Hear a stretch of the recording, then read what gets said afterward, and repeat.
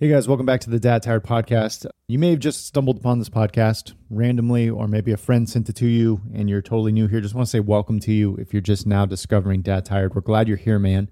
We're a community of guys who we don't take ourselves too seriously, but we do take our role as husband, father, and disciple pretty seriously. And so we're trying to figure out what it looks like to be the men God's called us to be. So that's what we do every week. We have this podcast where we really just talk about marriage and us as men, fathers, basically any topic that makes sense for us becoming the men that God's called us to be. So anyway, hope it's helpful for you. If you're just discovering Dad Tired, it's more than a podcast. We got a community online off of social media. It's our own little app where we just talk to each other, encourage each other. Guys meet up with each other. It's a pretty cool thing. You can go to dadtired.com/community or just click the community tab when you go to dadtired.com. You'll see that there and you can join that. Would love to have you over there. We also do conferences and retreats and all kinds of stuff throughout the year. So anyway, just want to say welcome. Glad you're here. If you're a longtime listener, thanks for jumping in every week. Appreciate you and love you. And yeah, I'll stop rambling now and get out of the way, and we'll jump into today's episode.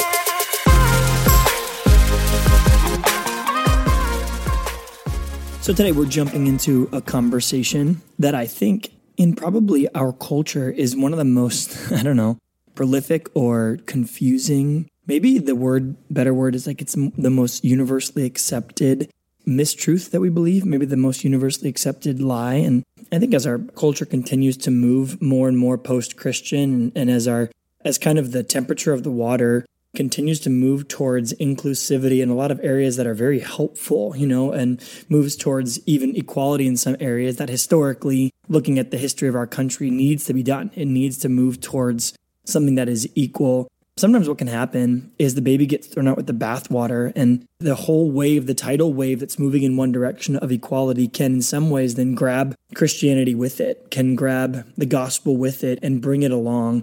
And we call that process syncretism. Syncretism is where you take the gospel of Christ, which at its core is offensive and exclusive. And it says, hey, dear Bible, what if you did the same thing our culture is doing? What if you were less exclusive? What if you were more inclusive? What if you gave more permission for the nuance of different things? And in the Bible, it says in the book of Hebrews that the scriptures and the word of God it's never changing, and it's sharper than any double-edged sword, able to separate bone from marrow and sinew and flesh, and it cuts at the heart at the believer. And it says the character of God is the same yesterday, today, and forever. And so one of the more important questions, I think, as our culture moves towards inclusivity in all things, and again, a lot of those things can be beneficial as we move towards equality in all things, and a lot of those things can be beneficial.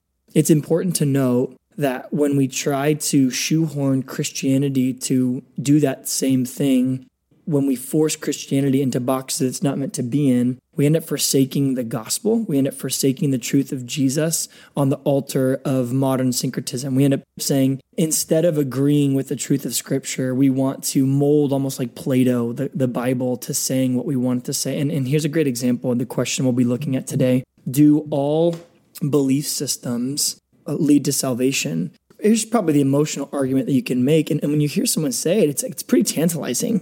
As an apologist, as a pastor who I have the privilege of speaking in a lot of places and even doing different apologetics conferences and teaching to young adults and whatnot. I get a lot of people come up to me and this is the most awkward way that they put it, because they come up to you and they do it with such respect, but then they start speaking for you. And I had a student come up to me one time and he goes, I listened to an Islam imam speak the other day, and they talked about the love of God and the love of neighbor and all these things. And then I came and I heard you talk tonight at this church service. And I think what's so crazy is that we have all these cultural divides between Christians and Muslims and Mormons. And you know what? When I hear you talk about Jesus and I hear this imam talk about Allah, and it just occurred to me, we're all talking about the same God. We are just using different routes to get there. And he used this analogy of a house on a hill, and that someone takes a gondola to the top and another person takes the windy road about the backside, and someone else takes a well-trenched pattern up the side of the hill with an ATV, and the fourth still drops in by helicopter, and they all can call the avenues whatever they want, but they're all arriving at the same house. And he was excited to give me this analogy, and it's hard because someone who's, you don't want to burst their bubble, but at the same time, you don't want them walking away thinking something that's false. And so I just had to tell him, I said, I think your view of these things is great in the sense that I do think that all major religions at their core are teaching at some level love of God and love of neighbor, with obviously different nuances and motivations and outcomes for sure. But I said, but what you're not appreciating is you're not appreciating where the belief systems are different. And really that is wherein lies the rub. It's not where the belief systems are the same. It's where the belief systems are different. And so what I want to kind of talk through today is this growing trend that we're seeing, especially as dads in our culture and as spiritual leaders of both our families and of the Christian church and of culture in general. And this is a pretty shocking thing that I discovered. It's a Barna survey that found that 59% of American adults believe that Christians and Muslims worship the same God, even though they have different names and beliefs regarding him. 59% of all of Americans believe that Christians and Muslims worship the same God, even though they have different names and beliefs regarding God. And this is perhaps more shocking. 1/4, that's 25% of all born-again Christians who would make a profession of faith, they've given their life over to Jesus, they're walking with God. 1/4 of born-again Christians say that all people will eventually be saved or accepted by God. All people. That's a claim of universalism, that as long as we're making some attempt to pursue some kind of spirituality or some kind of higher power, that we are going to be saved, and that it doesn't matter what religion you or faith you follow because they all teach the same basic lessons, said 26% of all Americans. An even larger percent of born-again Christians, 40%, indicated they believe Christians and Muslims worship the same God. That's almost a coin flip of born-again Christians who think that Christians and Muslims worship the same God. And this is a view, I think, that if you hold it up against the claims of Scripture, the problem isn't in the philosophy of it from afar. The problem is when you really get into the muck and the mire of theology and really understand the differences in belief systems, the idea that there's more than one way to God, or that all different belief systems, that there's like that popular bumper sticker that some people have and it says coexist, and the C is like a spiritualized moon, and the V is part of like the Jewish Star of David, and the T is the cross of Jesus Christ. And so it's basically a call for that all belief systems are the same. And while I think that the Bible teaches again and again and again and again and again respect for love towards our friends and other belief systems, that in no way equates them as equal in measure as terms of truth or in terms of salvific value. That means their ability to save you. That Jesus makes some really, really, really exclusive and bold claims when it comes to who he is and what he has done. That if you have the nerve to say all belief systems are the same, I would like to make the case that you're making 3 very terminal errors in Christian judgment if you say that all belief systems lead to heaven, or that someone can be saved just by faith in one of those gods, or as long as we're all attempting to seek the same God, then we're going to be saved. And I understand, I really do get the culture that we live in. Like, I live in Southern California, so I'm at like the spearhead of understanding how offensive that truth claim is, that Jesus and Jesus alone is the way to heaven, and that no one else will get there unless it's through him. So I understand that, but please, before you turn it off or send an angry email, let me finish this idea that I think is what actually makes the proclamation of the gospel of Jesus Christ so important, because not all people will be saved by any kind of higher power. A Jewish person will not be saved by believing in the Old Testament God while rejecting the New Testament revelation of Jesus, that we do not worship the same God as Mormons. And let me give you 3 reasons why, applying logic and theology and philosophy to this. And the first one is this, and it's probably the simplest, which is if you take the writings of Jesus seriously, if you take the proclamations of Jesus seriously, and the book of Hebrews says that the way we understand the God of the universe is through his son, Jesus Christ, that Jesus is the full revelation of the character of God. So do you want to know what the God of the Jews is like? Do you want to know what the God of all things is like? Do you want to know what that God is actually? Do you want to know what Yahweh is all about? Then look at Jesus. Jesus made these claims, John 14, verse 6. It's such a bodacious, bold, and you could say life-threatening claim. Like, this is what got the guy killed. John 14, verse 6, he says to Thomas, who asks, how are we going to know the way to heaven? Jesus says, I am the way, I am the truth, I am the life. No one comes to the Father but through me. You don't need to know extensive Greek to be able to understand this passage, but you do need to know one thing, is that there is a word in Greek for a, the indefinite article, and there's a word for the, which is the definite article, right? This is the same thing as saying, imagine someone in a foreign territory saying, I am a king of this world, as opposed to I am the king of this world, right? If you have someone on a basketball team and they say, I am a great player, is very different than them saying, I am the great player, right? Like just changing that one article makes a big difference. And Jesus doesn't mince words. He says, I am the way, the truth, and the life. And in making that proclamation, that definite article, he's saying that there is nothing else. There's a word for saying, I am a way, I am a truth, I am a life. There's other ways. And not only does he use the definite article, then he doubles down by contextualizing it in the next sentence. I am the way, the truth, and the life. Here it comes. No one comes to the Father but through me. No one will experience paradise but through me. To be in the Father's presence is to be in heaven. That's what John 17 tells us. This is paradise. It's to know the Father and the one he has sent. So there is no heaven without Jesus. There is no heaven without nearness to Jesus. Jesus himself is heaven. I think we probably confuse this idea a lot. Heaven isn't the place where Jesus is. Jesus is the place where heaven is. I know it's kind of think about that, and it might seem kind of like over dogmatized or splitting hairs, but it's not splitting hairs. Heaven isn't the place where Jesus lives.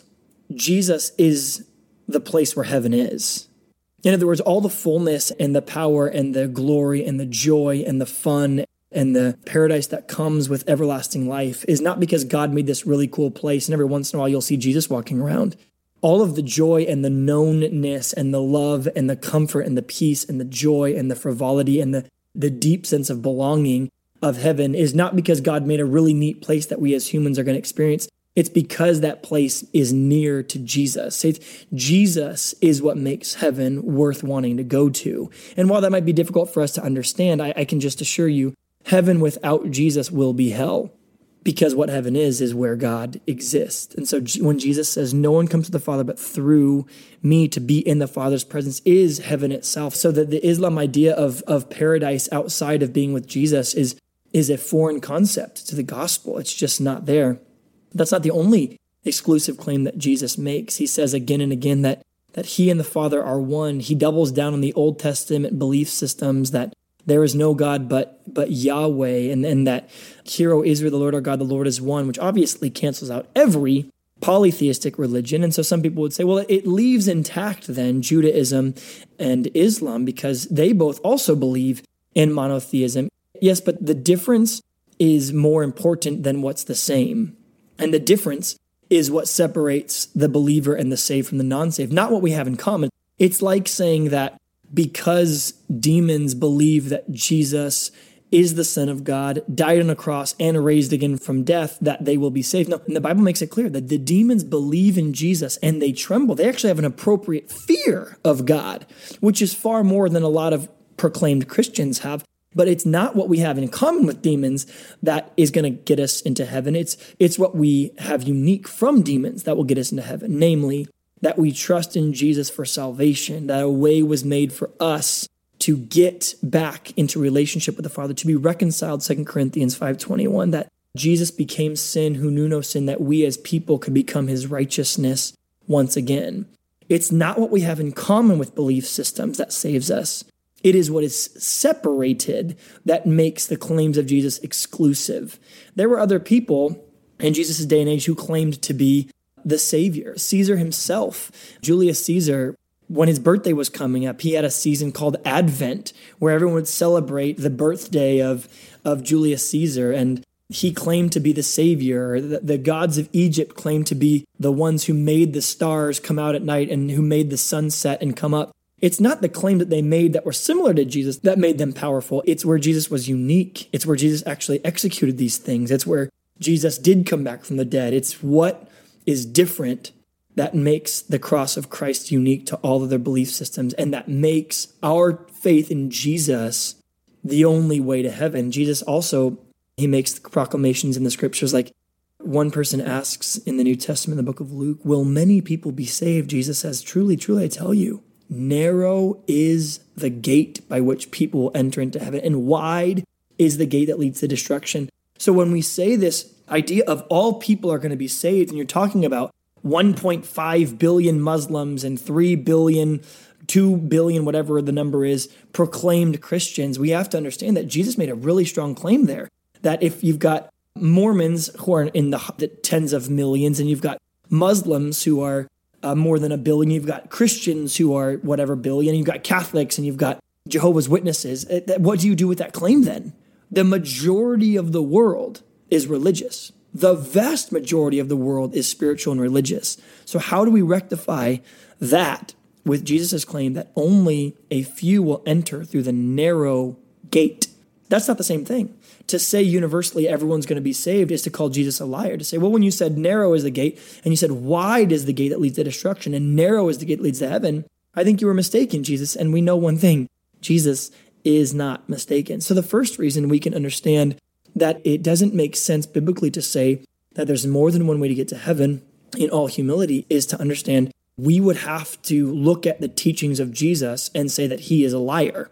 And the claims that he makes of being the truth, his revelation, the miracles that he performed, the book of John tells us that was validity of his divinity, that Jesus says, I and the Father are one. Before Abraham was, I am. So Jesus unites himself with the God of the universe, the same God that the people in the Old Testament were hoping to pray to, that when the Jews say, no, we worship Yahweh, but we don't worship Jesus, Jesus is saying here, no, you don't understand.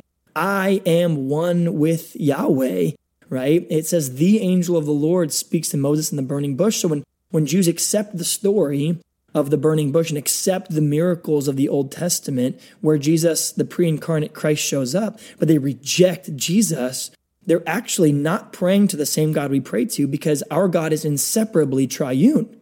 The Godhead, Father, Son, and Holy Spirit, to only believe in the Father and what he has done and reject the other two is to altogether miss the triunity of God, right?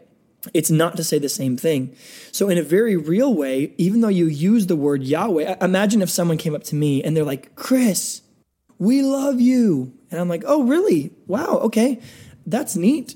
How do I know you? And they're like, oh yeah, we know your wife, Sarah, and we know that you have your 12 kids, and we've loved your ministry all throughout Ethiopia, and we know that you love cats, and we know that you're really into like IPAs, and you really, I would sit there and I would go, yeah.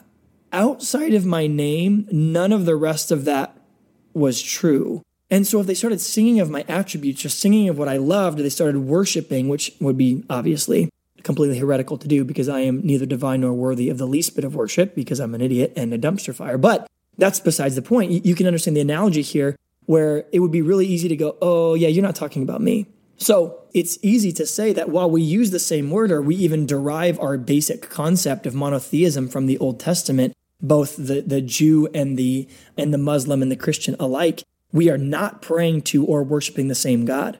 The very nature of who he is, we believe, is very different from one another. And so I don't think that the better question I think to ask isn't, are we worshiping the same God? The better question is, are we all pleasing to God? Is our worship pleasing to God? Is God accepting all of the worship of all three of them equally? And I think the answer to that is unequivocally no. It's not just our empty singing and praising that makes us saved. It is the communal relationship. It's God responding to our worship, that he accepts our worship as worship. When a non-believer sings worship songs, does God receive it in glory? No.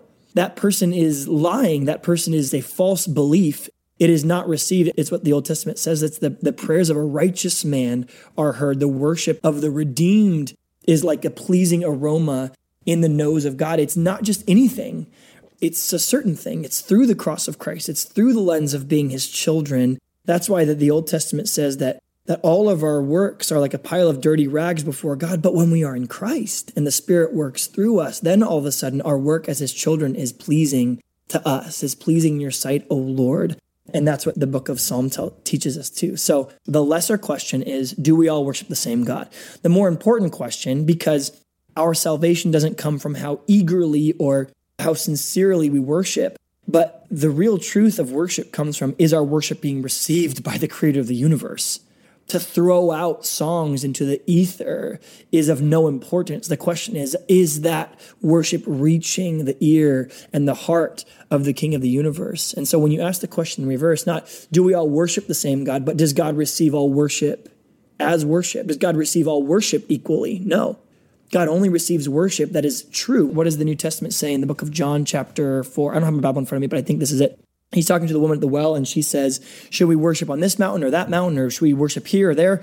And Jesus says, I tell you the truth, the time is coming and has now come where the true worshiper is not going to worship on this mountain or that mountain. That is irrelevant, because the true worshipers will worship in spirit and in truth. That means understanding both that we are worshiping out of a redemption of what God's done for us, but also that we're worshiping a true understanding of who God is. That all plays into it. So Jesus makes it clear there's only one way. That's the first point. The second thing is that truth has rules to it.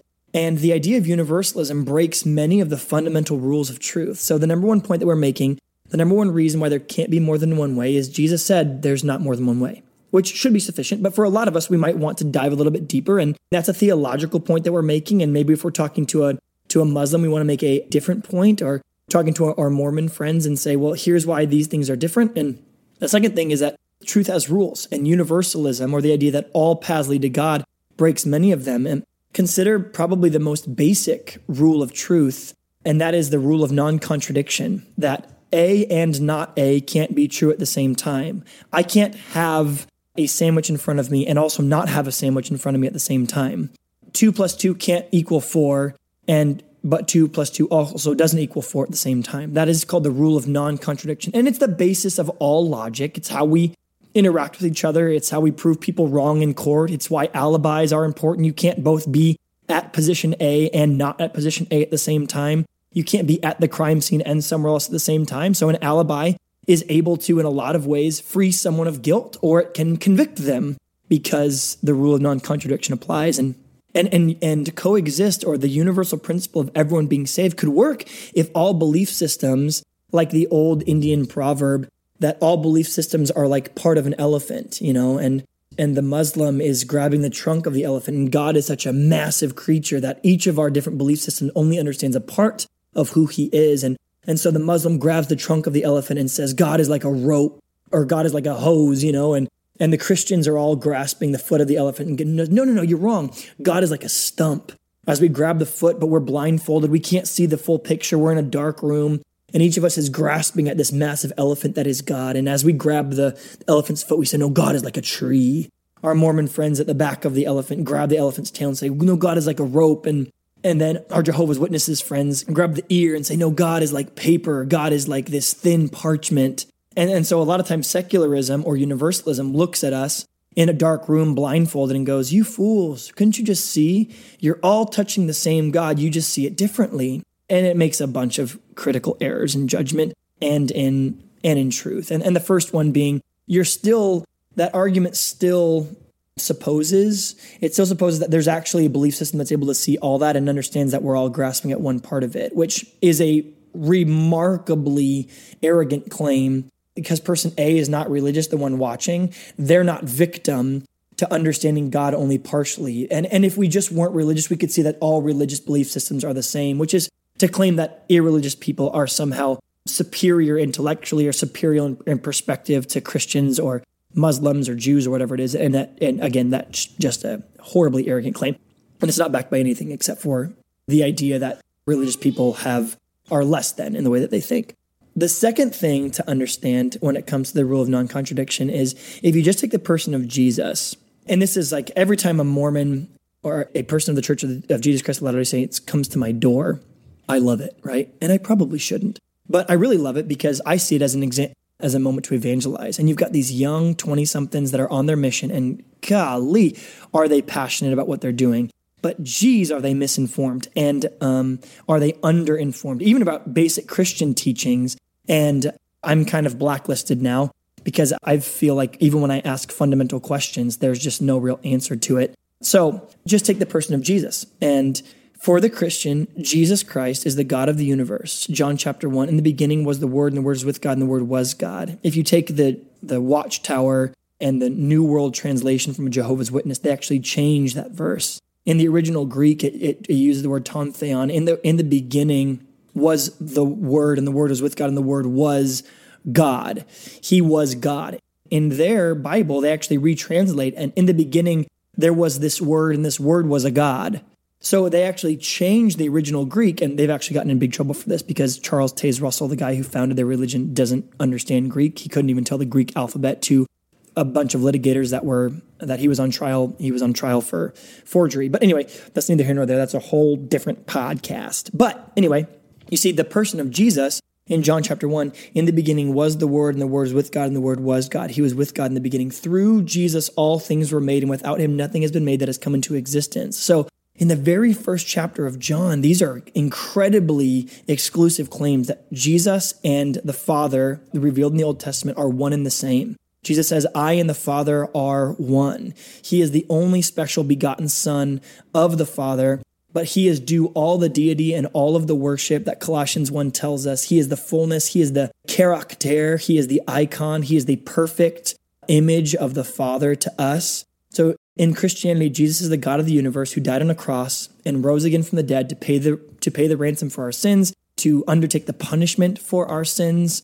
And we believe that. And that's core doctrine. You can't be a Christian and not believe that. So then we ask the question, so Mormons will come up and be like, well, we believe in the same Jesus, but it's kind of that analogy I used before. We can use the same name, but we don't mean the same thing.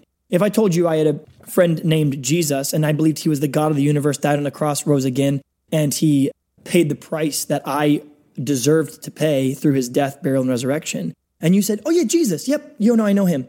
In Mormon theology, Jesus is a created being. He's created by one of an infinite number of gods throughout all of existence. He doesn't have the power to create ex nihilo. God doesn't have the power to create out of nothing, that all matter is pre-existent matter, and all that the God of the universe can actually do is reform matter, and he can reconstitute things into different things, but he actually can't create out of nothing. That Jesus died on the cross to help us as long as we're doing good works to get to heaven. After all we can do, God does the rest of the work.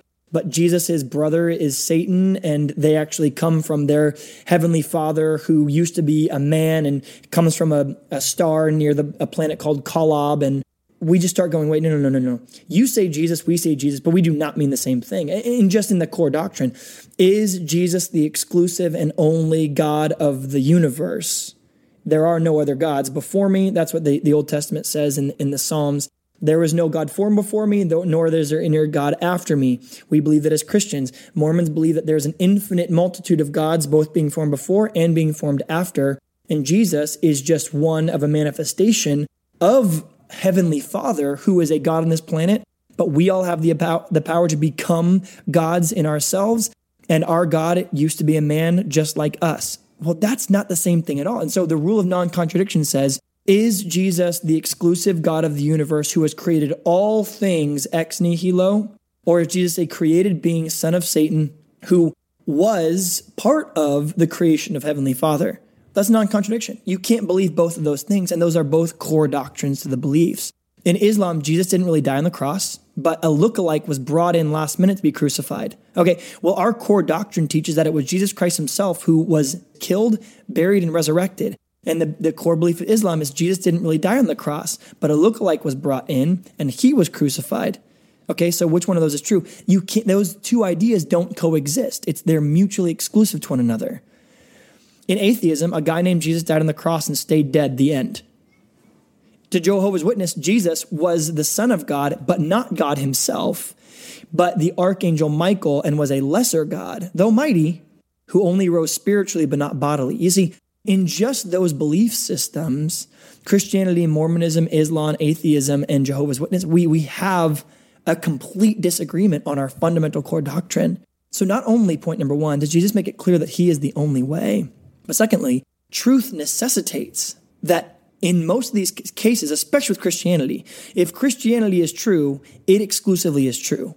I think there's other belief systems that would permit more than one being true, or at least ideologies, right? Like in Buddhism, I don't think there's necessarily a claim that you must exclusively, and there's a lot of different iterations of Buddhism, but it doesn't claim that you have to. It's more of an ideology. It's more of a way of living. So it could rationally be said that someone is an atheist, but they practice all of the precepts of the Buddha. Great. Those things aren't exclusive. You can be a Buddhist who believes in these different things, but also not believe that there is a God because it's just a belief system. You could be a Taoist who also, but Christianity doesn't. If you believe in the precepts and the teachings of Scripture, you also believe that there's only one way to God, and it's backed up by the simple rule of logic, the rule of non-contradiction. Third, so first of all, Jesus made it clear, truth has rules, universalism breaks them. And three, if there was more than one way to God, it actually ruins the character of God. What do I mean by the character of God? 1 John 4, verse 7 and 8. Therefore, beloved, let us love one another, for love comes from God. And anyone that loves is born of God and knows God. If you do not love, then you do not know God, because God is love. In the Old Testament, in the book of Exodus, chapter 33 and 34, when God reveals himself to Moses, he passes by and then he whispers, and through his whisper becomes this powerful movement. And it says the glory of God is revealed. And then Moses hears Yahweh say, the Lord, compassionate, this compassionate God, but also not unwilling to punish people for the sins of their father to the third and fourth generation. And so God reveals himself. And then through the person of Christ, which again, Hebrews says is the perfect iteration of the character of the Father. They're not two different people. God didn't get nicer in the New Testament. Jesus is the perfect character of the unchanging God of the Old Testament. And it says this, it says that Jesus teaches these precepts of kindness and love, and for sure he stands hard on truth, and he makes it clear what is right. And why would Jesus so boldly claim that there's only one way to God? It's not because he's mean, it's because he loves. Imagine us all in a room that's burning down, and you had a path by which you knew the way out, but the only path out was actually to kill your only beloved son. And you sat up there and you knew that there was one and only one way out of this room. All the other doors were locked and we couldn't get out. And then you revealed to all of mankind that the only way out is through the death of your son. And then you willingly gave up your son to be killed in order that all might escape that absolute brokenness and that torture of the pain of being burned and being killed. What would be the character of the man that said, I know the way, I know there's only one way. You can try all these doors if you want to, but there's only one way out. And if you try these other doors, you're going to find that they're all locked and it's going to lead to destruction. But if you follow the path that's made by the death of my son, then you will be saved. We would consider that guy to be very loving, and the truth that he gave us, even though we would go like, well, how could you say that all the other doors are locked? And Jesus is saying, I'm pleading with you. If you try to do something else, it's not going to work. Follow me. If anyone wants to be saved, he must deny himself, take up his cross, and follow me. This is what God says. But see, now here's the problem. If all the other doors were actually open, then God sacrificing his son on the cross to make just another way to heaven would take away God's character of being loving, compassionate, gentle, full of self-control, his loving kindness, his revealed nature to us of being this father figure. You see, if God killed his son just to make one more way so that he could have a new belief system, but Buddhism would have done, Mormonism would have done, Islam would have done, being a good person would have been just fine. If we all just tried to be nicer to each other, we would have been saved too. You understand what I'm saying? If all of those were ways to get to heaven, then if God sacrifices Jesus on the cross, he isn't a loving God. It would actually ruin his character. We would then look at God as a sadist, a God who was just out there to murder his child so that we could have another route. See, if the only way out of that burning building was through his son, then we would look at him and we would say, thank you so much for telling us the truth, that if we followed those other doors, it would have led to our destruction. And thank you for the sacrifice of your son, creating the only way out and the only way to be saved. But if that man starts laughing and he goes, no, I was just kidding, all those doors are open. Mormonism was open, Islam was open, Judaism was open. All those doors were open. Just the sacrifice of my son is, I just thought, couldn't we use one more way? You see, it actually abolishes his character of love, his character of gentleness and kindness, even his character of being brilliant, of being creative, of sound mind, of being a comfort and a peace in times of trouble. He would become something entirely different. So those are 3 points to make in conclusion to say, if someone asks us, and again, this is what our kids are going to ask us, this is what our kids are going to face, and this is what a lot of us are going to have to answer even in our own homes. God, or Dad, if God really loves us, And we all are trying to seek after him. We just have the wrong idea. Is it really that big of a deal? Is it really that big of a deal that my friends believe this, even though that we're Christians and they're Mormons? Does it really make that big of a difference? And I think the answer is unequivocally yes. And while our society wants to tell us that there's no true difference, when we look at the Bible, we find that Jesus makes it clear there's only one way. That to say there's more than one way actually breaks almost every rule of non-contradiction possible, and it makes it logically incoherent.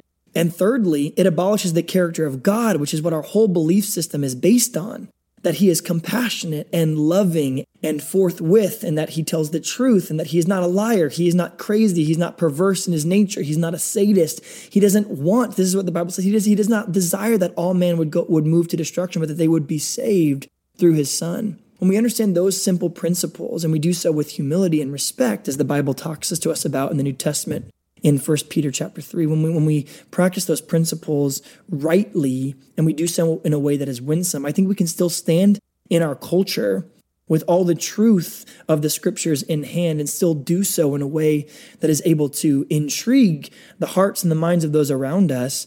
And to be sure, there's people living in our churches, maybe even living in our homes or sitting beside us in our Bible study who truly believe that all people worship the same God. And I think the only way to truly love them is to look at them with all of the gentleness that the scripture calls us to have and to say, hey, I don't think that's actually true. And let me give you, in all humility, some reasons why. Jesus made it clear. Truth has rules, and that goes against the character of God. I hope this discussion was helpful for you. I'm excited to hear some of your feedback, or if there's another way that this conversation can be helpful for you, or follow-up questions. But as always, we here at Dad Tired love you guys, and any way we can equip you, we'd be more than happy to do so. So keep interacting with us, ask your questions, and let us know how we can serve you better.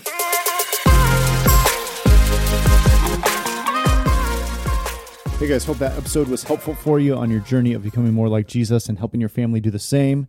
As a reminder, if you want to get plugged into the community here at Dad Tired, go to dadtired.com/community. We'd love to see you over in that group. All right, love you guys. We'll see you next week.